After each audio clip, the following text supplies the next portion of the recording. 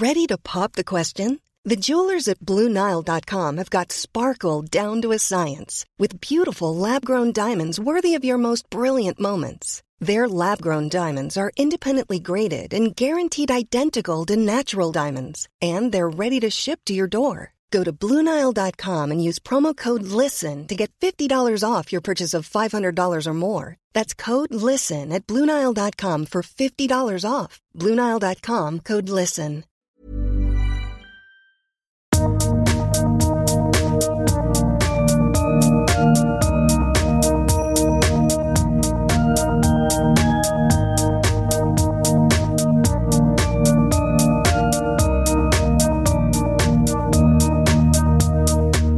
Alla hjärtans välkomna. Idag kör vi Babys podcast med Carina. Hej, här är jag, Carina barnmorska. Och med Karin, förlossningsläkare. Idag har vi en efterlängtad gäst faktiskt som jag gillar mycket. Hon är författare, hon är träningsinspiratör fast hon säger att hon hatar att träna. Hon har jobbat med tv, hon har jobbat med radio. Hon är mamma, hon är fru. Hon är en god feminist. Och det ska jag säga sen vad jag menar med det. För det har jag funderat på senaste dagarna. Välkommen Britta Zackari. Tack så mycket, vilket intro. Men jag har hört att man inte får kalla sig författare om man inte har skrivit 3 böcker. Nej, men det har inte jag hört. Nej. Hur många har du skrivit? Bara en. Ja, men det är inte bara. Nej, men, det är fler än vad de flesta har gjort. Ja. Jag vill säga det där med feminism. För vi har inte pratat om det särskilt mycket i den här podden. För jag lyssnade på Perspektiv där man pratade om man var en god feminist eller inte. Och jag funderade mycket på det liksom. Kan man raka sig? Kan man ta en selfie? Och sen bara bestämde jag mig för att alla vi som arbetar för kvinnor och för att förbättra för kvinnor, kvinnor, vi är goda feminister. Vi är feminister. Ja, och jag tycker du gör ett fantastiskt arbete för kvinnor och använder ditt kändisskap till att lyfta viktiga frågor. Men gud, vad fint att du säger. Och det är jag tacksam för. Det visste jag nog inte att jag gjorde. Jo, men det gör det i alla fall. Ja. Och sen har du den här lilla jäntan då. Ja. Essa heter hon. Hon är 2,5. Hon föddes på exakt beräknat förlossningsdatum. Jajamän. Vet du hur många barn som gör det? 4%. Cirka. Ja, cirka 4%. Jag vet. Så ganska få egentligen. Ja, otroligt få. Det var ju lite av en chock faktiskt. Alltså, eller chock ska jag inte säga. Men det var inte, det säger ju alla. Det kommer gå över tiden och sådär. Så att jag hade till och med sagt till min barnmorska att om det drar över så här 2 veckor, när sätter man igång och du vet så här förhört mig lite. Och sen när det satte igång så fattade jag inte ens att det gjorde det. För att jag var så inställd på där långt fram. Ja, det vanliga är ju att man går, jag tror att det är 5 dagar över tiden som förstföderska. Ja. Och därför så säger vi väl kanske då att räkna med att du kommer att gå över tiden så att du inte tröttnar ur när du har fått det här datumet utan ha kraft och energi kvar. Det kan ju faktiskt gå upp till 2 veckor innan vi gör någonting att vi sätter igång förlossningen då. Just det. Om det inte är något medicinskt innan dess. Just det. Hur startade det då? Ja, men det är så intressant för att där har jag en händelse som, alltså där jag tror jag vaknar på natten. Jag har kvällen innan så här, hållit på och typ skruvat någon möbel och så här, och medan jag gjorde det tyckte jag att jag fick som lite håll. Och sen så hade jag också haft lite förverkar i. Jag har lite minnesbilder så här av att jag är ute och går med hunden och liksom känner att det trycker. Ja, du vet. Jag vet inte hur jag ska beskriva den känslan. Men förverkar kan väl många som lyssnar på det här kanske relatera till. Så att det hade ju varit lite sådär känningar i kanske 2 veckor typ. Men det där hade jag ju också fått höra då att det kan hålla på länge. Och sen så på kvällen då så skruvar jag möbel. Tycker att jag får lite konstigt håll. Jag vet fortfarande inte om det har med saken att göra. Men då sen på natten så vaknar jag av att jag tycker att det är liksom väldigt blött i sängen. Och det här är ju fortfarande ett mysterium, fast kanske inte, för då när ringde jag in till förlossning. Ja, jag ringde till förlossningen och sa att jag undrar om vattnet har gått. Och då sa hon att ja, men det kan ju ha varit en riklig flytning. Det här är ju sånt som är kul att prata om när det sitter en man i rummet. Ja. Som förmodligen inte har barn. Vår producent Jonathan. Jonathan. Han har 3 barn. Han är här. Har du det? Nej, jag ljuger. Tänkte, Nej, men han är van. Ja, han är van. Jag förstår det. Oss. Jag förstår så det. Nej, men, och då så känner... Alltså, jag är också så här... Jag vet inte om det är min person... Jag hetsar inte upp mig så lätt. Liksom. Så att jag sa ju inget till min man till exempel, utan jag ringde förlossning och bara, ja, kan vi reda ut vad det här var? Men då så frågade hon om jag hade någon värkare och det sa jag att jag hade inte. Och då sen så sa hon att ja, men vi bokar en tid på morgonen, liksom i morgonbitti, fast det var ju bara några timmar senare då, för det här var vid 2-tiden. Och då skulle jag komma in och kolla så att de kunde avgöra om det var en vattenavgång eller inte. Ja, okej, bra. Då så gick jag, så la jag på luren och då får jag en värk. Men inte så där kraftig, så att av någon anledning så går jag ändå och lägger mig. Jag ringer liksom inte upp och säger hallå, nu fick jag en värk. Utan jag gick och la mig. Men du känner skillnad på den värken och det du tidigare kallade för förvärkar? Du, intressant fråga.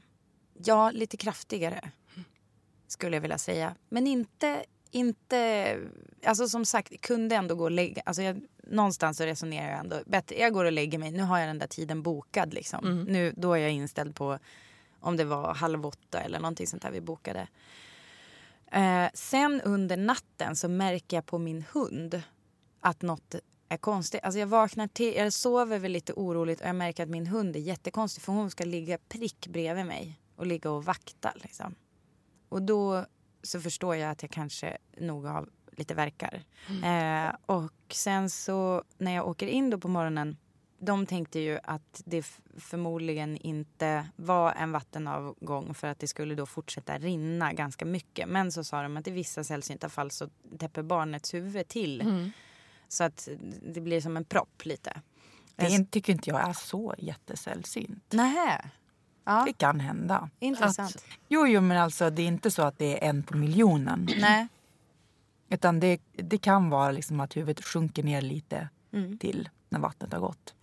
Och så rinner det inte. Men då ska man liksom ha varit så här en ordentlig. Inte bara att det kom en matsked, utan det var som jag kissade på mig. Men ofta så ser vi ju att det fortsätter att rinna efteråt. Ja. Och det är ju väldigt många kvinnor som kommer in och tror att det är vattnet, ringer in, kommer in, tror att det är vattnet. Men precis som du sa, Britta, det är den här hormonella flytningen. Eller man har kissat på sig. Men berätta om den här hormonella flytningen. Nej, men det är så att man i slutet av graviditeten kan ha väldigt så här rikliga vattniga flytningar. Alltså så det är kan bara komma så. Typ som så här, som en... Det kommer in... definitionsfråga tycker jag. Jag skulle säga att det är vanligt att folk kissar på sig och tror att det är vattenavgång. Ja, men det är jag ganska säker på att jag inte gjorde, för det var inte så mycket. Nej. Så att det var ändå typ ett frågetecken. Liksom. Och det var därför hon sa att det nog kunde vara en flyttning. Och så. Men, och sen så fick jag ju sitta med en sån här som mäter värkarna. Nu har jag till och med glömt vad det heter. CTG.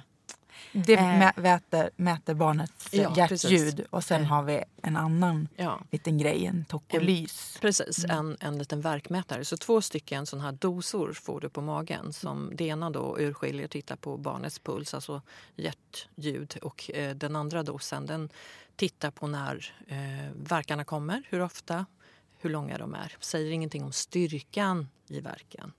Nej, det här... säger den inget om styrkan? För det kom som en liten grad. Ja, jo. Det beror på hur hårt du drar åt bandet. Egentligen inte. Då måste man ha en sån här värkmätare in i livmodern.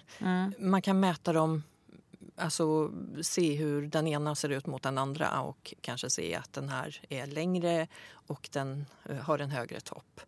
Men jag tycker nog mer att man tittar på kvinnan och ser att hur du ser ut. Hur mår jag liksom. För då fick jag ju ligga då i ett rum en stund medan de hämtar det var väl en gynekolog kanske som undersökte mig, jag vet inte. En läkare och hennes assistent som kanske var en läkarstudent. Och då medan jag satt och väntade så såg de att det är inte så jättekraftiga värkar. Och jag var ju lite så här, nu är jag ju... Det är helt lugnt. Liksom. Det kändes inte som att det var så här, oj, barnet är på väg. Och Och då händer det ju att jag pratar med barnmorskan som tar emot mig och pratar lite om att jag har ju ändå verkar liksom, men de var inte så starka. Men hur länge kan man gå med det här då? Försökte jag så här luska då. Alla som vill veta. Ja, när kommer barnet? Ja, och då tyckte hon det kan gå faktiskt ganska många dagar. Och då så sjönk ju mitt hopp lite grann. För att jag tror också, alltså, man tänker så här vid vattenavgång, nu är ju inte det något drömscenario för mig att bli igångsatt. Men det blir ju ändå, man går i den här otroligt ovissa tiden i ens liv. Så här, när ska mitt barn komma? Det är det största som har hänt i mitt liv, eller som kommer hända i mitt liv. Men jag vet inte när det är. Jag har ingen möjlighet att riktigt förbereda mig på det annat än... Jag tror att det är därför man håller på så här, typ kapprustar eller vad man ska säga. Vagnen och hej och hå. För att man måste bara ha något att göra. För att man är så... Man måste sluta tänka på när kommer det så här. Och då så tänkte jag ändå att vattenavgång. Ja, men då kan det bli... Då kanske det blir om 72 timmar så här. För att då blir man igångsatt för att det inte ska bli infektion. Så länge väntar vi inte idag. Nej, är det sant? Ja, man väntar inte. Hur sätter igång efter ett dygn. Okej. Bra att veta. Som oftast, inte alltid. Men, nej. Ja. Och det är mer för att infektionsrisken. Ökad risk. Det var intressant. Men då i alla fall så då sjönk det väl lite och jag tänkte att okej, det blir inte. För det var då när läkaren konstaterade att förmodligen inte vattenavgång, men vi kan inte utesluta. Och det är väl på riktigt ett mysterium fortfarande idag. Alltså alltså förmodligen var det inte ett vattenavgång, men sen, det som hände sen är ju att de skickar hem mig. Min man skjutsar mig och det är 10 minuters bilresa från SÖS och hem till oss. Och då säger ju han att under den bilresan har jag så kraftiga värkar så att jag kunde typ inte prata. Och då tycker han också att men ska vi inte vända? Och jag bara, nej Kalle, det här kan ta flera dagar. Det sa barnmorskan. För det har barnmorskan sagt. Ja, det har barnmorskan sagt. Hon sa att det kunde ta en vecka. Så nu åker jag hem och du åker till jobbet och så här. Men det var ju, och nu är ju klockan typ 10. Och då... På förmiddagen? Ja, på förmiddagen. Så att det är ju... Ja, men säg att jag fick träffa läkaren. Jag åker in typ så här... 7:30 hade min tid och så fick jag träffa läkaren typ vid 9. Och sen när de håller på och grejat och jag har kommit hem, då är klockan 10. Och då har jag ganska mycket värkar, kraftiga värkar. Så det blir ju... då ringer jag igen till förlossningslinjen. Nej, vad säger vi? Ja, eller in till förlossningen. Och då så hör ju hon på mig och det fattar jag ju att det är lite som ett sånt här kemitest, vad heter det, så här, lackmuspapper. Att jag tänker att ni barnmorskor kanske håller kvar snackar lite mycket och ser så här, hur lång tid kan hon prata med mig utan att liksom börja stöna och sådär. Och då tog jag säkert 2 värkar medan vi pratade i telefon och då sa hon att vet du vad, nu ska du ringa hem din man. Och ja, så då var det ju igång, kunde vi konstatera. Hur kändes det? Det kändes... alltså menar du smärtan? Nej, jag menar hela situationen. Du hade längtat efter det här säkert innan och du åkte bilen någon timme innan och du sa till Kalle att det här kan ju ta barnmorskan har ju sagt att det kan ju ta någon vecka och så är du en stund senare i förlossningsarbete. Ja. Nej, men det känns spännande. Ja. Du har ju skrivit om det att du var så här nyfiken på smärtan. Ja. Det tycker jag var ganska förvånande. Ja. För det är den många är så rädda för. En del är ju så rädda så att de till och med vill föda barn med kejsarsnitt. Får jag testa en teori här? Ja, kör. Nu kommer den. Ja. Jag vill inte på något sätt... Alltså för att det som är lite krångligt med kvinnor är att vi har så himla mycket krav på oss själva utan att det uttalas. Utan liksom, samhället har det. Det finns ofta nedärvt av att man ska vara liksom en duktig flicka. Och då blir ju förlossningen tyvärr ytterligare ett område där vi ska på något sätt prestera. Så jag vill inte... ibland så känner jag att det är lite problematiskt för mig att prata om min förlossning för att det är risk att det lägger ytterligare prestationskrav liksom på andra. Men jag tror att jag har liksom en egen liten studie som jag för som är med hur rädd man är och hur ens förlossning liksom blir. Ett exempel är att jag träffade en människa igår. Jag var i fjällen och filmade. Och då träffade jag en tjej som håller på med så här downhill-cykling. Eller ja, hon är liksom generell typ extremsportare och mycket så här skidor. Alltså typ traska upp på ett fjäll och bara åka ner i puder och så. Och så frågade jag henne, jag måste bara fråga. För att då kom det fram att hon är barn. Jag bara, hur var dina förlossningar? Hon bara, underbara. Och jag vill inte säga till någon att det är dåligt att vara rädd och sådär. Men jag tycker att det är väldigt intressant att pilla i det där. Om det kanske är så att människor som har lite lättare att så här kasta sig in i det okända. Som jag tror att man har, för jag är ju så här snowboardåkare och lärde mig det i princip själv liksom, genom att bara hasa ner för fjället och sådär. Jag saknar ju en spärr som många har. Och jag tror att den spärren kanske i många fall... Eller så är den annorlunda. Ja, den är annorlunda, så kan vi se det. Och i många fall så kan ju den vara dålig för mig. Men i det här fallet så tror jag att det kanske hjälper. Att man har någon sorts lite så här... här kommer det något som är läskigt. Vad spännande. Istället för här kommer det något som är läskigt. Det vill jag inte vara med om. Det är en teori som jag lägger fram. Vad tänker ni om det? Nej, men jag tänker att rädsla, det låser ju livmodern. Ja, det är så. Ja, så är det ju. För att du påverkar ju stresshormoner.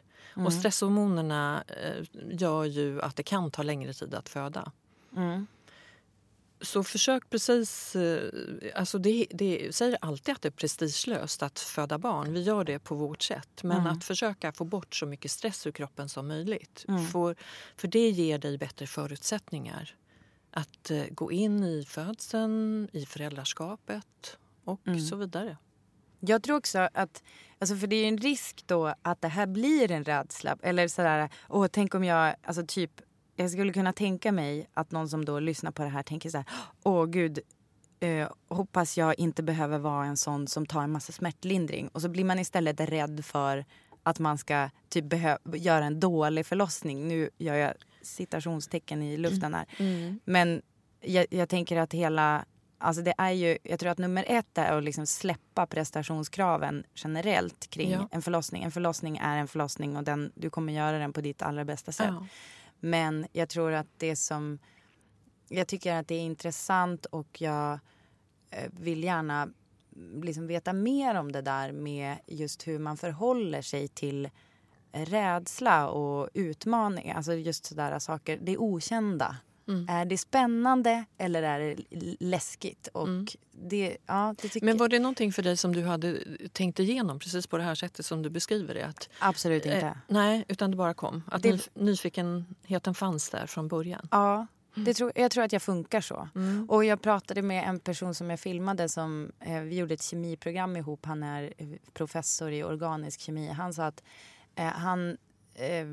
alltså man har ju olika belöning på olika saker. Alltså att belöningssystemet sätter igång på olika grejer. Och då sa han att forskare ligger väldigt högt på nyfikenhet. Alltså de får väldigt stark belöning när det händer något nytt. Och han tyckte liksom att jag, utifrån att umgås med mig, att jag funkar kanske lite på samma sätt. Alltså han bara såhär, du tycker att det är spännande när det händer något nytt. Det är inte läskigt och sådär. Och i mitt liv så kan man ju känna att alltså det är väl det som gör att man blir lite så här kicktorsk. Alltså människor som jobbar med, som hon som jag filmade, hon jobbar ju med att liksom kasta sig ut för berg och fjäll på olika sätt. Det är ju en det kan ju säkert leda till, vissa kan ju säkert ha det blir ju som ett stökigt liv för vissa och ha det så. Och ibland kan det ju bli enorma konsekvenser av det också. Exakt. Ja. Men jag tror man gör sina val. Ja, men precis. Men det är ganska kul att det i ett sånt här sammanhang kanske kan vara en fördel. Eller någonting som gör att man tar sig an det på ett annorlunda sätt i alla fall. För den tjejen du beskriver här, hon lever ju lite i nuet. Det måste hon ju göra. Hon måste gå in i flexibiliteten och det här och acceptansen. Och det är ju kanske en del av nycklarna i födandet också. Att våga, att kunna vara lite nyfiken och kanske ta sig själv åt det hållet istället för att vara rädd. Eller tänka i alla fall, det är inte så att du kan ta bort rädslan. Nej. Om du är väldigt rädd, du kan prova, du kan ta hjälp och stöd och få information och så vidare. Med kunskap så kan du ta bort lite av det här och på så sätt minska dina stresshormoner. Men vi pratar ju om smärtlindring, Karin och jag, ofta och säger att du är ju inte bättre eller sämre för att du väljer smärtlindring eller den medicinska smärtlindringen under din förlossning. Men det är bara nuet som kan påverka om och hur. Vad du behöver. Men hur jobbade du under din förlossning? För du använde bara lustgas, eller hur? Ja, inte ens det. Nej. Eller i början. Alltså jag... Vänta, jag måste bara fråga en annan sak. Vet du hur mycket öppen du var när du kom tillbaka? När jag kom tillbaka. Ja, När så du kom när du kom till förlossningen. Du var ju inne på förlossningen, hem och sen vände och kom in. Hur mycket öppen var det då? Minns du det? Ja, men det minns jag otroligt tydligt. För att det som hände då när jag ringde hem min man, det är ju inte att vi åker in då. Utan då var vi hemma för att jag vet inte, vill inte belasta vården i onödan. Jag sa så här, jag pratade ju med, och det här var ju då en alltså en barnmorska på Södra BB som nu tyvärr inte finns längre. Och i samråd med henne så bestämde jag mig att jag känner mig ändå trygg att vara hemma en stund till. Och hon sa att men vi har ditt namn här på whiteboard-tavlan. Så det finns redo här för dig när du kommer in. För det är ju också tyvärr, måste vi prata om, en stress. Alltså får jag plats? Det var ju det första jag ville veta. Och det var ju förmodligen också därför jag ringde henne först och inte min man. När jag insåg att jag hade verkar. Du tänker, vem kommer ge mig platsen? Ja, men exakt. Karl eller... Platsen är viktigare än Kalle. Han har ingen makt i den här situationen. Bäst jag håller mig... God vän med. Ja, håller mig nära den som kan ge mig en säng och föda i. Men, eller en pall. Men i alla fall så, då så stannade jag hemma och satt i badkaret. Och tyckte att det var väldigt skönt med... på något sätt, jag vet inte... Jag hade väl hört talas om det, om att så här, värme och att det är så här bra smärtlindring. Och det var jätteskönt att sitta i badet. Och där sitter jag i kanske... jag tror att klockan var ungefär 12 när jag började känna att nu tar det i så hårt så att jag inte riktigt kan... Jag känner mig inte trygg hemma. Så. Och så tänkte jag ju också på att man ska uthärda bilresan in också. Och det minns jag som ganska jobbigt att kliva upp och vara lite så här frusen och inte ha det där. Det är som ett omslutande, det är som en kram liksom, att ligga i det där vattnet. Och sen när man kommer upp då är man liksom känner sig väldigt naken och hurven som vi säger i Västerbotten. Som är, alltså, småfrusen, liksom, lite sådär darrig. Och då tyckte jag verkarna gjorde mycket mer ont. Och sen, men då när vi åker in, då var det en väldigt tydlig bild där då kan jag ju knappt gå liksom in till förlossningen. Men det var en väldigt fin barnmorska som hjälpte mig och sa att vi tar några steg i taget och så får du ta verkarna på vägen. Och då hade hon med sig en barnmorskestudent från Nya Zeeland, tror jag, som skulle kolla, och då sa hon att jag var öppen 1,5 centimeter. Och då sa barnmorskan att nej, hon är faktiskt öppen 5. Så det kändes som en seger. Särskilt med den där lilla dramaturgiska twisten när jag först trodde att det var 1,5. Är det mycket, eller är det vanligt liksom 5 att komma in och vara öppen 5, eller är det... Ja, kan man säga. det är väl alldeles perfekt. Ja, men det är det. Då är du igång. Men jag skulle vilja säga en sak om det här cervixstatuset, alltså livmodertappens öppnande och hur den förkortar sig. Vi är ganska så fokuserade på dess längd och hur mycket centimeter den är öppen. Jag skulle vilja få det till att vi mer ser till vad behöver du som kvinna i detta nu? Ja. Vilket stöd behöver du? Ja. Behöver du smärtlindring, eller du får hellre tala om för mig. Det har vi pratat om förut. Jag vill ju hellre att du talar om för mig när du behöver. Men att vi mer fokuserar på din känsla under födseln. Än att sen måste vi veta om det är progress och så vidare. Och i vissa fall mer viktigt än i andra lägen. Här tycker vi lite olika. Vad tycker du då? Men vi tycker inte alltid samma. Jag tycker det är jättebra att veta centimeter. Det vet man vad man har. Okej, det går framåt. Vad ska vi göra? Nästa. Jag har en plan. Jobbar. Men det är bra. Men det som är intressant faktiskt. Och det är intressant att ni tar upp det. För att jag trodde ju då att det skulle vara som typ en rapport då. Varje centimeter som avancerar typ. Men jag tror inte att jag hörde någonting mer om... Alltså jag tror att jag hörde kanske någon gång... Nej, det var... Ja, nej, det var inte så tydligt. Alltså innan jag födde så hade jag som en bild av att... Ungefär som att så här, man håller på med en typ pengainsamling. Bara, nu har vi 50 000, nu kommer vi nå målet på 80 000. Så här. Och det alltid typ är så liksom. Men det var ju inget viktigt. Och så jag tror ju att barnmorskorna jobbade lite mer som du är inne på. Att de tittar ju mer på hur jag mådde och brydde sig inte så jättemycket om det där liksom centimetrar hit och dit. Jag har också så svårt att förstå alltså, hur det kan vara en exakt... Det är så mycket annat som liksom inte är så här exakta vetenskaper. Just det här måttet är man liksom så... alltså centimetrar hit och dit. Ja, jag vet inte. Men, jag måste ju säga, ibland så är det ju viktigt att veta av olika anledningar då. Men framförallt i början så se vad du har för kvinna framför dig och ge henne allra bästa stöd. Ja, men det tycker jag också. Ja. Men, tack, Karin. Där tycker ni inte olika. Nej, där tycker jag inte olika. Men det jag ska säga är, nu ser jag här, så ser jag så här hur du ser ut. Och då ser man, det här var förmodligen en lågriskförlossning. Ja. Och då kanske man inte, det kan ju vara därför de inte alltså har tänker du så här, för jag har en blommig klänning. Ja. Nej, men du går på men, att jag inte... Du ser frisk ut, du är inte överviktig. Du föder barn den dagen du ska föda barn. Det är inte för tidigt, det är inte för sent. Det här är liksom alla parametrar på plussidan. Jo. Förstår du? Det är väldigt olika medicinska händelser. Ja. Om vi har en sjuk kvinna eller ett sjukt barn. Just det. Än där allt bara är normalt. Ja. Så varje förlossning är en egen liten resa. Ja. Jag håller med dig, Karin.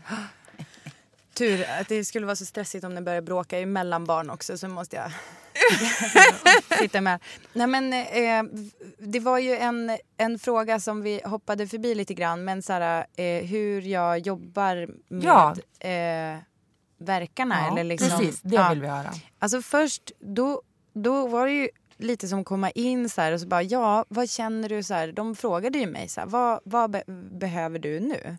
Och då tänker jag att vad kan jag välja på? Alltså det är ju lite, om jag går in på Ica och ska köpa lösgodis, men då vet jag ju vad jag har. Jag känner ju igen dem som jag gillar och så här. I det här fallet så är det ett oskrivet blad. Jag vet egentligen inte. Så jag bara, kanske lustgas. Så här, eller? Och där kan jag ju känna att jag hade ju med mig in en nyfikenhet att jag ville känna hur verkarna känns innan jag ber om epidural. Alltså, och det tror jag att jag hade kanske skrivit i mitt förlossningsbrev, och att jag hade uttalat ordentligt till min man att jag vill gärna se hur det går. Jag är inte emot epidural, men jag är nyfiken som sagt. Och vill se och känna, och sen hade jag väl också kanske sagt att men om ni ser att jag inte klarar det och det börjar bli för sent att ge en epidural, då får ju ni fatta det beslutet. Jag har en väldigt, väldigt stort förtroende för er som jobbar med det här liksom. Och då så hade jag då fick jag lustgas. Och sen så fick jag sitta, för det var så lyxigt att det fanns badkar då, så jag fick sitta i badkaret. Inte så lyxigt att man måste plasta in det. Det här är en liten så här bisak. De la ju liksom som en... hygieniska precis. aspekter. Det förstår jag. Men man ser framför sig så här, man får ligga i badkar. tänk dig liksom att du är på ett spa och någon kommer och bara nej men vänta, och så bara så här, kuttar upp en typ Ica-plastpåse och lägger sig i botten, för det måste du ha, och den klistrar ju liksom fast sig mot kroppen den när man ligger där. härligaste känslan försvinner. Ja, den försvinner faktiskt. Men då var det ju väldigt skönt, för det hade jag ju med mig hemifrån liksom, att jag visste att badkaret var ett härligt ställe att vara på. Så då har vi... Ja, men då satt jag där och så tog jag lustgas, kunde sitta i badet, och då var det några stunder som Kalle har förevigat på sin telefon och filmade när jag typ satt, jag hade en playlist som jag lyssnade på. Det är satt bra. och sjöng och mådde jättebra så här. Jag hade några, eller kanske om det bara var en episod av att de kände att de tappade hjärtljudet lite grann när jag satt i badkaret, så att då fick jag kliva upp. Ready to pop the question? The jewelers at BlueNile.com have got sparkle down to a science with beautiful lab-grown diamonds worthy of your most brilliant moments. Their lab-grown diamonds are independently graded and guaranteed identical to natural diamonds, and they're ready to ship to your door. Go to BlueNile.com and use promo code LISTEN to get $50 off your purchase of $500 or more. That's code LISTEN at BlueNile.com for $50 off. BlueNile.com, code LISTEN. Millions of people have lost weight with personalized plans from Noom. Like Evan, who can't stand salads and still lost 50 pounds. Salads generally for most people are the easy button, right? For me, that wasn't an option. I never really was a salad guy. That's just not who I am. But Noom worked for me. Get your personalized plan today at Noom.com. Real Noom user compensated to provide their story. In 4 weeks, the typical Noom user can expect to lose 1 to 2 pounds per week. Individual results may vary. Och det blev så våldsamma verkar då. Alltså just att så här, kliva upp, alltså typ som känslan när man simmar och sen om man har simmat länge och så går man upp på land, att man känner sig som så himla tung. Och så det plus verkar var ja men det var jätteintensivt och jobbigt. Och så var det så här typ att jag frös och så fanns det inget att värma mig med. Alltså det var liksom den här lilla landstingsfilten typ. Och då det var bara så här, kan jag bara få gå tillbaka i vattnet? Men då var det här att de ville hitta hjärtljudet igen innan jag fick göra det. Och då, det är väl där och då jag på något sätt lite grann hittar min andning. Som är att jag liksom andas mig igenom verken. Och vid det här laget så har det bytt skift. Alltså det är en ny barnmorska som heter Mona som hjälper mig att... alltså det roliga är att... Alltså jag minns ju så... hon var ju helt fantastisk. Och Kalle bara... Alltså hon var typ inte där. Alltså hon var ju där. Men han... Alltså jag tror att jag så här... Jag har liksom en väldigt stark bild av att jag tycker att hon... var så bra på att guida mig, men han bara, alltså det var ju mer att hon tog ett steg tillbaka och lyssnade in så här, att det var som att jag styrde och ställde lite mer än vad jag nog kanske var medveten om, och att jag slöt in mig i mig själv väldigt mycket, vilket jag blev väldigt förvånad. Alltså i stunden blev jag väl inte så förvånad, för jag höll ju på med det jag gjorde, men sen så här i efterhand så sa jag Kalle det att det var, alltså jag var helt, jag var väldigt inne i mig själv och hade ett sånt enormt fokus. Och det är ju lustigt då, eftersom jag har ADHD och fokus är verkligen inte min starka sida i många situationer, men i vissa, I rätt situation så kan jag verkligen fokusera, och i det här fallet så var jag ju, det var det enda jag gjorde liksom. Jag småpratade inte ens, utan jag bara födde barn. Var du rädd under den tiden? Nej. Jag vet att du har skrivit det här andetaget som vi pratar mycket ofta om. Kanske framförallt det verktyg som vi har med oss genom livet och det som tar oss framåt i födandet också. Ja. Det var ju väldigt viktigt för dig under en lång tid i födandet. Vi kan ta krystskedet sen. Men jag läste någonstans att du blundade dig igenom din födsel. Aha. Det handlar ju om att du går in i dig själv, du har ett fokus. kan hantera det. Andetaget har du beskrivit så himla fint tycker jag. Som den här, alltså vi säger ju att värken, den är som en bergstopp. Ja, ni brukar säga det alltså? Ja, den är som en bergstopp. Den blir allt mer intensiv. Och sen så dalar den går tillbaks igen. Och ner i dalen där så har du en paus för återhämtning. Men berätta hur din bergstopp var. Hur sa du med andningen? Jag har nämligen läst vad du säger och jag tycker det var så fantastiskt. Dina 4 andetag. Jag kommer på någonstans här i min ADHD-fokus så kom jag på att det är ju ungefär 4 andetag. Sen är jag av med verken. Och då ser jag det som en bergstopp. Och det är ju kul att du använder det. För det kan ju vara så att jag har liksom absorberat det någonstans ifrån. Men alla de där böckerna jag skulle läsa, de skulle jag ju läsa sen när jag gick över tiden. Så att jag hade ju liksom inte... Men jag hade ju väldigt bra... Jag kanske på något sätt... Jag hade en sammanfattning i den här boken Föda utan rädsla. Så var det någon sammanfattning som jag bara hade sett en sida där det var så här listat. Typ en som är spänd när den föder och en som är avslappnad. Och då stod det så här typ den spända har liksom högt uppdragna axlar. Den som är avslappnad har låga axlar. Och så det var liksom bara punkter. Och den grejen hade jag ju med mig. Så då kunde Kalle hjälpa mig att så fort han bara sänka axlarna och så ner med hakan så här. Men också då det här andetaget som jag känner att jag lite uppfinner i stunden är ju då att andetag 1 är på väg upp på toppen. Andetag 2 jobbigt. 3 då är det liksom då ska jag över toppen med på andra sidan.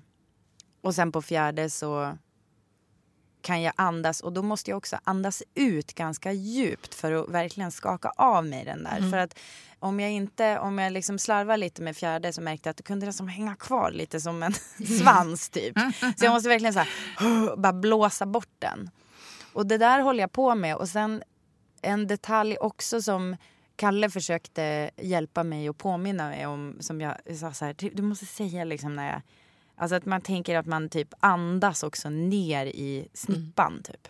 Alltså det är ju luften väldigt ska ända ner. Ja, exakt. Luften ska ner. Men det är ju alltså det är svårt för det går ju inte. Men om man tänker så går det. Och verkligen tänka typ att jag ska verkligen så här öppna upp liksom i bäckenet. Och alltså tänka att det är där jag blåser och verkligen så här blåser ut alla spänningar. Och ja, jag hittade det. Och då tycker jag att den här lustgasen bara förstörde min möjlighet att ha det här, alltså att fokusera på det här andetaget. Det blev liksom lite, för ibland då, det är såklart att det gjorde ju fortfarande ont och ibland så kände jag att nu måste jag ha lustgas. Men då tappade jag, då kände jag inte riktigt när verken var på väg. Och så, jag upplevde lite grann som att jag då blev lite överraskad. Det var som att den smällde mig i bakhuvudet. Liksom. Att den bara, haha, här är verken. Och så bara boom, så var den där. Och då kunde jag inte andas så där bra. För att då blev jag så överrumplad. Och det kan ju också vara ett tips om du som lyssnar på det här och ska föda. Att faktiskt just det här med att inte vara rädd för verken. Och också se när den kommer. Så att man börjar andas och slappna av redan i början. För i början är den ju inte så jobbig. Så då att man möter den på den där bergstoppen. För lustgasen, den tyckte jag ställde till det. Det är väl som att vara så här lite full och försöka koncentrera sig på någonting. Kan jag tänka mig. Och jag påminde mig själv också när jag höll på att det är nu jag föder mitt barn. Så tänkte jag liksom. Det är alltså så här jättehäftigt. Och, men jag... På något sätt så lyckades jag verkligen hitta det där. Det är nu det händer. Det är nu. Det här ögonblicket kommer jag minnas hela livet. Och försökte hitta en trygghet i det. För det kan ju kanske också vara så här stressigt. Så här, det är nu ska jag föda barnet. Hur gör jag? Hur går det för mig? Får jag MVG? Men är det alltså så att det är smärtlindring? Alltså rent Andetaget, ja. Ja. Absolut. Är det så i... Rent fysiologiskt ja. så är det så. Ja, Alltså du avslappning påverkar... är smärtlindring. Ja, och du slappnar av i andetaget. Ja. Berätta hur det var, Krista. Krista var en väldigt bekant känsla, måste jag säga. Alltså, jag tror att det som var den stora överraskningen med att föda barn, det var just öppningsverkarna. Eller fast inte heller så mycket överraskning, eftersom de var ju som en mensvärk på steroider. Alltså det var ju som en enorm, liksom upphöjt i 1 miljon, men fortfarande en bekant känsla för kroppen. Det som var märkligt var ju när krystvärkarna började sätta igång, för jag kände det ju liksom uppe i liksom nästan vid revbenen hur det började trycka neråt. Alltså som att någon annan bestämmer sig för att jag är en tub kaviar och bara ska liksom klämma ut. Så tycker jag att det kändes. Så det var som att hela kroppen bara tog i. Och så jag känner ju bara så här, alltså typ den. Alltså lite som...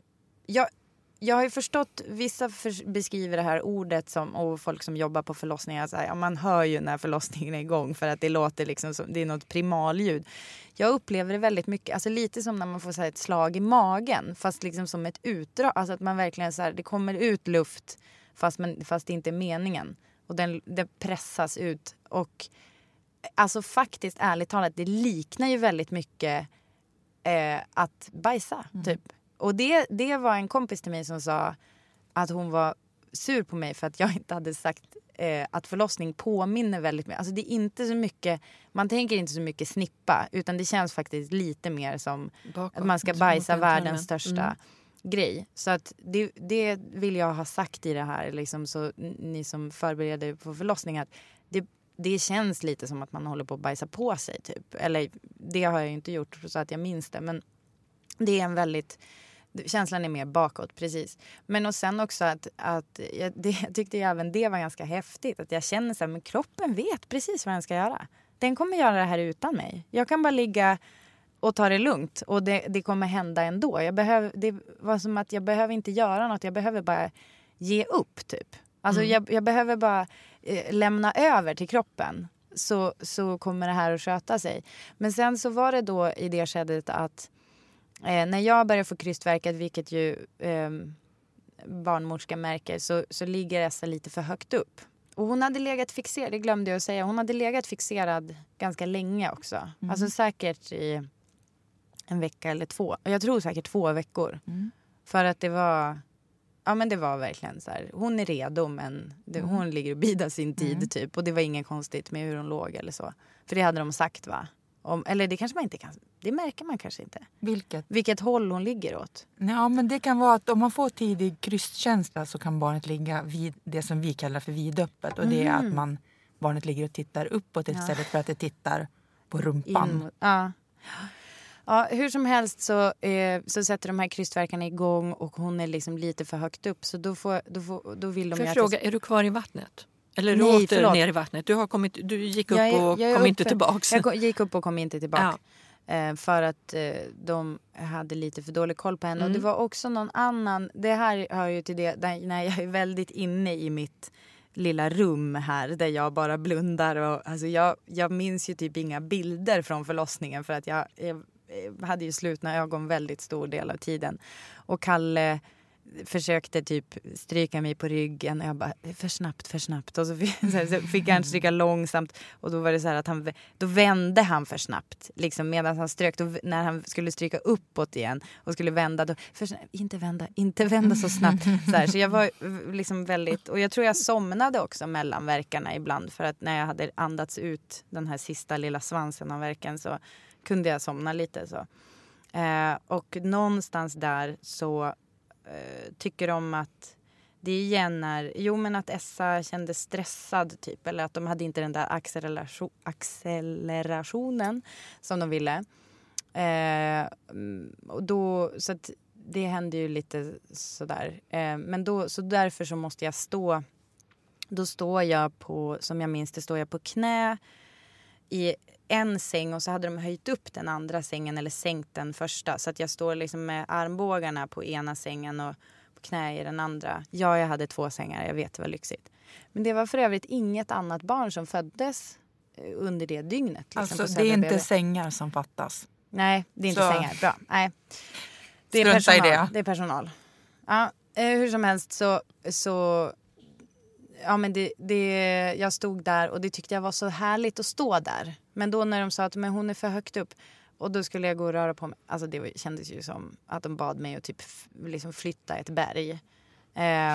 Och då, det kändes absolut inte bra. Men sen, som jag minns det, så var det var inte många steg jag behövde ta innan det kom krystvärkar igen. Och då satte jag mig på den här pallen som är ju då som en U-formad hästsko. En hästsko med ben och i trä. Och där satt jag och då, jag minns inte det som en stor grej, alltså att det var så här jättelänge. Alltså de sa att jag skulle hålla igen lite grann och försöka och inte agera på de här krystvärkarna. Men alltså, jag tror jag sket lite grann i det. Alltså det är så här, vad ska jag göra? Kroppen styr nu. Ja. Och du gör... Jag bara hänger med. Ja, precis. Men då så på något sätt så skakar jag väl ner. Jag tror att om man skulle säga tid så kanske det handlar om 40 minuter mellan att jag då börjar få krystvärkar och att jag faktiskt, att huvudet syns och jag får krysta. Liksom. Så det är ingen tid i sammanhanget. Och för den som är noga med tid så är det här då ungefär vid 7-tiden på kvällen som jag börjar få krystvärkar. Ja, men då när jag sitter där, ja, men alltså jag måste säga så här, att krysta var för mig som jättemycket jobb utan någon utdelning. Alltså det var när huvudet syns liksom, nu ska du trycka på, och man har ju en bild av att om jag klämmer i ordentligt då händer det någonting här. Men så klämmer man i ordentligt och så bara nej, men det kommer ju ingenting. Och så måste jag fortsätta. Alltså, jag har liknat det förut vid att så här, när man får en så här ballong i ballongpaketet som är den där omöjliga långa ballongen som hur mycket man än blåser så går den fan inte att blåsa upp. Så kändes det att krysta för att jag bara så här, jag tar i allt jag kan och så är det ändå inte liksom en förlösande känsla utan det är bara jag måste liksom okej, och så sen då måste jag ta det igen och så här. Men jag tror inte att det var... Jag höll ju inte på att krysta mycket heller innan hon kom. Alltså det var bara den där återigen så här, på listan saker som förvånade mig lite grann med förlossning. Var just att krysta var inte så belönande som jag tidigare hade trott. Men sen så kom det på... Alltså det är ju det som är så sjukt också när huvudet väl är ute. Då följer ju resten bara av sig själv. Jag trodde liksom att man höll på att krysta fram ett huvud, krysta fram ett par axlar. Absolut inte. Det är bara plopp säger det så. Sitter du kvar på pallen? Du föder på pallen? Jag föder på pallen. Och då erbjöd de mig också att ta emot henne själv. Mm. Såklart. Ja, det var ju jättefint. Och det kan jag känna är väl typ det enda jag lite grann ångrar. Om jag skulle säga att jag ångrar något med min förlossning. Men jag gör inte riktigt det. För jag kände tycker så här, inte att du ska ångra det. Nej, för det men kanske nästa barn om det kommer något. Ja. Du hade gjort det om du hade känt att det var okej. Ja, exakt. Och jag kände så här, jag kände mig inte finns säker. Finns inget att ångra i det. Nej, jag kände mig så rädd för att liksom tappa henne eller någonting sånt där. För jag var ändå så pass inne i mig själv och inte ens här så tittade, eller de sa känn och att jag skulle känna på huvudet och sådär, så det gjorde jag ju.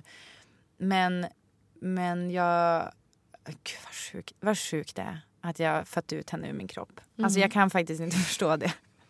Det kan vi förstå. Ja, ni kan förstå det, men kan ni verkligen förstå det? Ja, det tycker jag. För att, det är typ det enda jag kan förstå. Det är där jag tycker den här komplicerade världen, det är helt okomplicerat att gå till jobbet. Jobbet går att förstå. Ja. Barnafödandet går att förstå. Jag tycker det är så häftigt. Jag tycker att vi pratar för lite. Jag känner ganska ofta så här att jag vill, varenda kvinna jag träffar som har barn. Så varför pratar vi ens om andra saker? Kan vi bara prata om hur vi har klämt ut människor och fått dem att bli människor i våra kroppar. Ja, men var lite mer stolta över det. Ja, jag är jättestolt. Det kan jag säga. Att jag är det ganska ofta. Och då när hon kom ut så var hon... Då hade hon faktiskt... slangen höll jag på att säga. Navelsträngen runt halsen. Ganska vanligt. Det är vanligt. Ja, precis. Slangen runt halsen är vanligt. Slangen runt halsen. Och då tog det några sekunder extra innan hon skrek. De lindar ju. Och vid det här laget är det då 2 barnmorskor som tar emot henne när hon kommer. Och de börjar gnugga henne. Jag tror heter det kutanstimulering. Ja. Kutan betyder huden. Så att man gnuggar, torkar på huden. Och då så börjar hon ju skrika ganska snart. Och det var... Det är typ det jag har så här och jag kämpar lite för att inte börja böla nu. För att jag tycker det är så stort. Men hela min förlossning är ganska mycket så här att jag blundar. Men då tittar jag ju såklart när hon kommer ut. Och det känns... Man får gråta för det är stort. Och det är mycket känslor. Ska du ha några mer barn? Gärna. Planerar ni? Är du gravid? Så får man ju inte fråga. Nej. Tänk om jag hade försökt. Tänk om jag hade... Nej, nu är det mitt 3:e missfall. Men även du som jobbar med det. Alltså, du tog det ändå chansen. Jag tog chansen. Ja, du tänkte breaking news jag tog chansen därför att du sa ni får fråga vad ni vill. Annars hade jag inte gjort det. Ja, men bra. Ja. Nej, och jag är faktiskt inte det nu. Men jag hade nog inte sagt det om jag var det. Alltså... Jag hade nog ljugit kanske om det hade varit så att jag inte ville gå ut med det. Men det kanske hade varit osoft. Hur som helst. Så jag vill jättegärna ha fler barn. Jag tar inte det för givet. Eftersom jag hade innan nästa så fick jag ett missfall i vecka 12. Fast det är inte säkert att det levde till vecka 12. Utan det kan ha varit så att det var en sån där uteblivet missfall. Ja. Men det var jättejobbigt. Jag tycker det var otroligt hemskt. Och jag blev ganska besviken på vården också. Att man som inte fick någon hjälp. Eller det är som ingen som bryr sig om ett missfall. För att det är så här, ja det är en del av... Nu vet du att du kan bli gravid. Det var det jag fick höra. Och medan jag gick igenom en sorg. Liksom. Men det blev ju bra ändå. Jag vill absolut ha fler barn. Och jag vill framför allt, skulle jag vilja säga. För att nu har jag börjat tänka på så här, om man har svårt att få ihop livet lite grann som det är med ett litet barn. Hur ska det vara med 2? Men samtidigt så känner jag just att graviditet och förlossning känner jag att jag måste få gå igenom igen. Men det är väl som allting annat. Man anpassar sig väl. Det finns de som har 10 barn och får ihop det. Och nästan ihop det. Ja, exakt. Alltså, är det så? Nästan. Nej, men jag kan tänka så här. Vet du, jag är skitbra på att vara gravid och föda barn. Ja. Jag är inte lika bra mamma. Jag så gott jag kan. Va? Men jag kan känna mig avundsjuk ibland på jobbet. Eller inte, jag kan tänka så här, fan det är fantastiskt för de som ligger här som får föda. Det är it's the magic. Ja.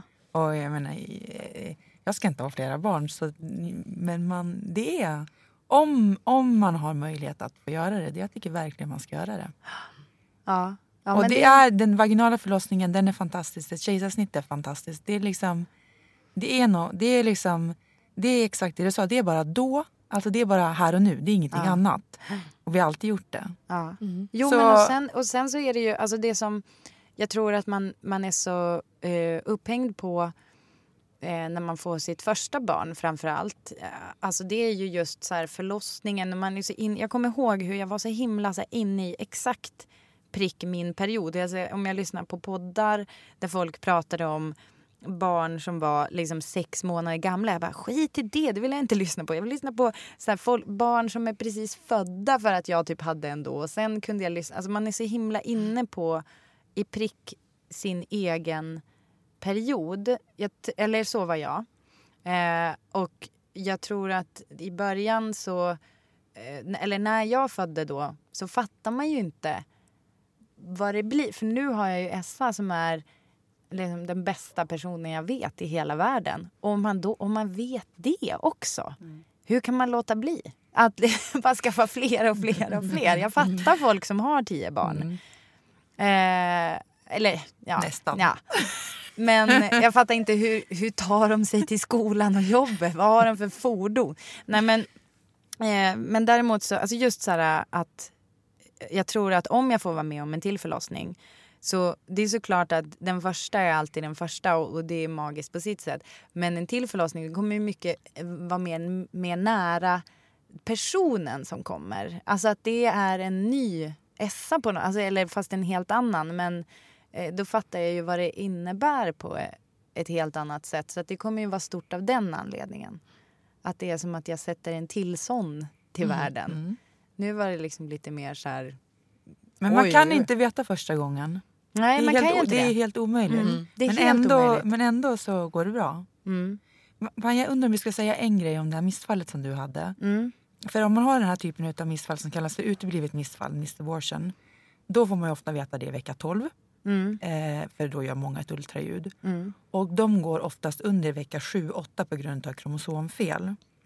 Och det är någonting brutalt med de där vecka 12 missfallen. För många väntar så här till vecka 12 med att outa att man är gravid. För att man vet att där är missfallsrisken väldigt låg. Och då är det någonstans att man under flera veckors tid har gått och trott att man har varit gravid. Och sen gör man ultraljud och så säger barnmorskan eller läkaren, nej men det här barnet gick, eller det här fostret gick under vecka 7-8.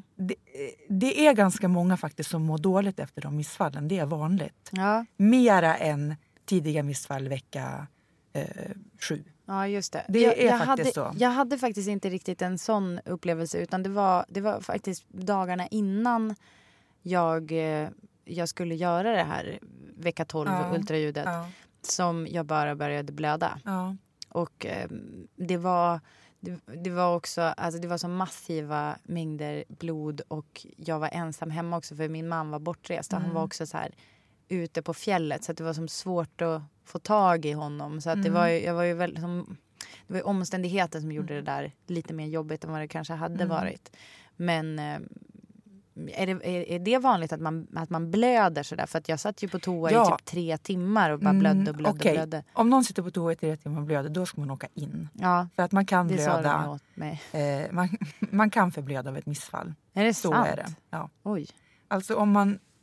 Nej, vi ska inte prata så där kanske. Men nej, alltså för det måste ju ändå vara extremt ovanligt. Ja, men om man tittar internationellt sett så är ju graviditet och förlossning farligt. I Sverige är det ju högst ofarligt för de flesta. Okej, vi ska inte grotta in oss i missfallet. Framåt i alla fall, då har den här lilla tjejen. Du kanske får uppleva en förlossning till. Du har gett jättemånga fina tips till förstföderskor. Ja, det är nästan som barnmorskebok, eller hur? Ja, absolut. Är det någonting mer vi behöver prata om? Jag hade en hel lista, men jag stryker alla de ämnena nu. Det är för mycket. Vad tänker du, Britta? Är det någonting som du skulle vilja säga att, som tips eller råd till gravida eller snart födande? Alltså, det jag säger till folk jag känner som är med om sin första graviditet och som står inför sin första förlossning, det är just det att dels jag är ju jätteförsiktig med att just ge råd, för att råd kan bli nästan som krav, alltså inte från mig men på den som ska föda, att oj, jaha, nu ska man göra så, ska man tänka på det och det är så mycket så här. Men jag tror att en anledning varför jag hittade den här andningen är ju för att jag periodvis i livet har gått på yoga.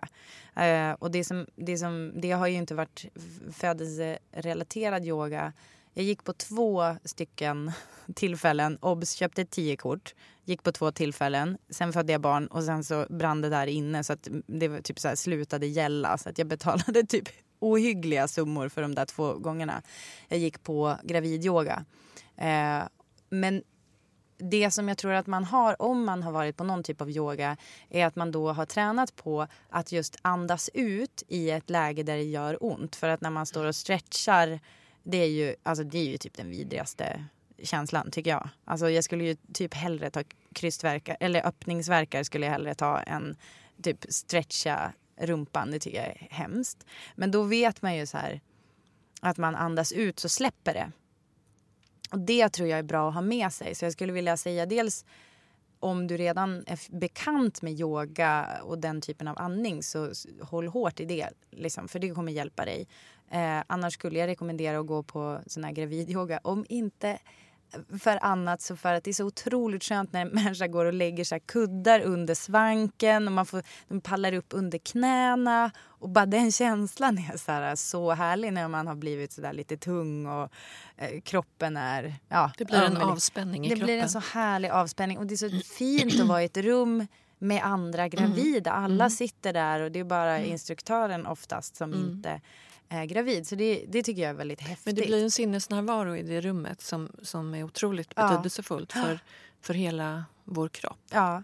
Och sen så skulle jag vilja säga att prata med dina vänner och prata med framförallt kanske din mamma om förlossning och sådär. För jag tror ju att jag tror ju generellt att vi kvinnor behöver prata mer med varandra. Och inte, för att det blir så lätt om man inte pratar noga så blir det så lätt att man bara får höra det dåliga. Alltså folk berättar oftast bara det som är så här spektakulärt. Jag tycker bara att det är så här härligt. Jag tycker också att man ska unna sig att gå in i det där och vara gravid. Det är ett otroligt häftigt tillstånd och det händer sällan i livet ändå om man inte skaffar 10 barn. Och försök att släppa alla krav. Hitta förhållningssätt kanske? Ja, precis. Hitta förhållningssätt och också tänk så här för... jag tror att så här, försök att tänka ut om du kanske har någon rädsla eller någonting sånt där så kan du ju försöka tänk på hur du ska förhålla dig till det. Inte försöka att säga, nu, för många som är så här lite duktiga tjejer blir ju då så här, okej, nu ska jag bli av med min rädsla och så blir det så här ett projekt i typ ett Excel-ark. Och försök att inte göra så utan kanske försök att bara ha med dig den som en kompis då, eller försök att bekanta dig med det där på något sätt. Det kanske låter flummigt. Men det är flummigt. Jag tycker man ska unna sig att vara lite flummig också. Och så tycker jag att man ska njuta. Det tycker jag. Jag tycker att det är så många som ser förlossning som det där vidriga som man måste gå igenom för att få sitt barn. Och jag skulle vilja slå ett litet slag för att försöka njuta av det här otroligt häftiga som vi som kvinnor faktiskt, många av oss i alla fall, har förmånen att vara med om. Det är jättefint slutord. Britta, fantastiskt att du har gästat oss.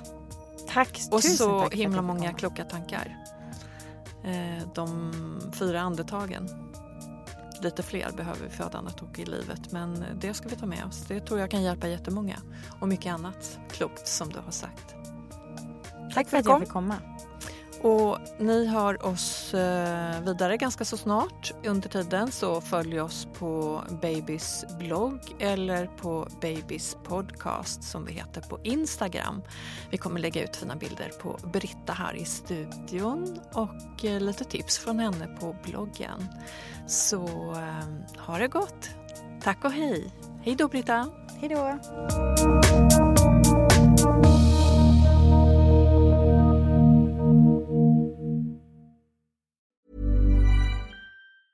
Hey, it's Danny Pellegrino from Everything Iconic. Ready to upgrade your style game without blowing your budget? Check out Quince. They've got all the good stuff, shirts and polos, activewear, and fine leather goods, all at 50 to 80% less than other high-end brands. And the best part?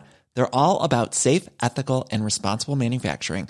Get that luxury vibe without the luxury price tag. Hit up quince.com/upgrade for free shipping and 365-day returns on your next order. That's quince.com/upgrade.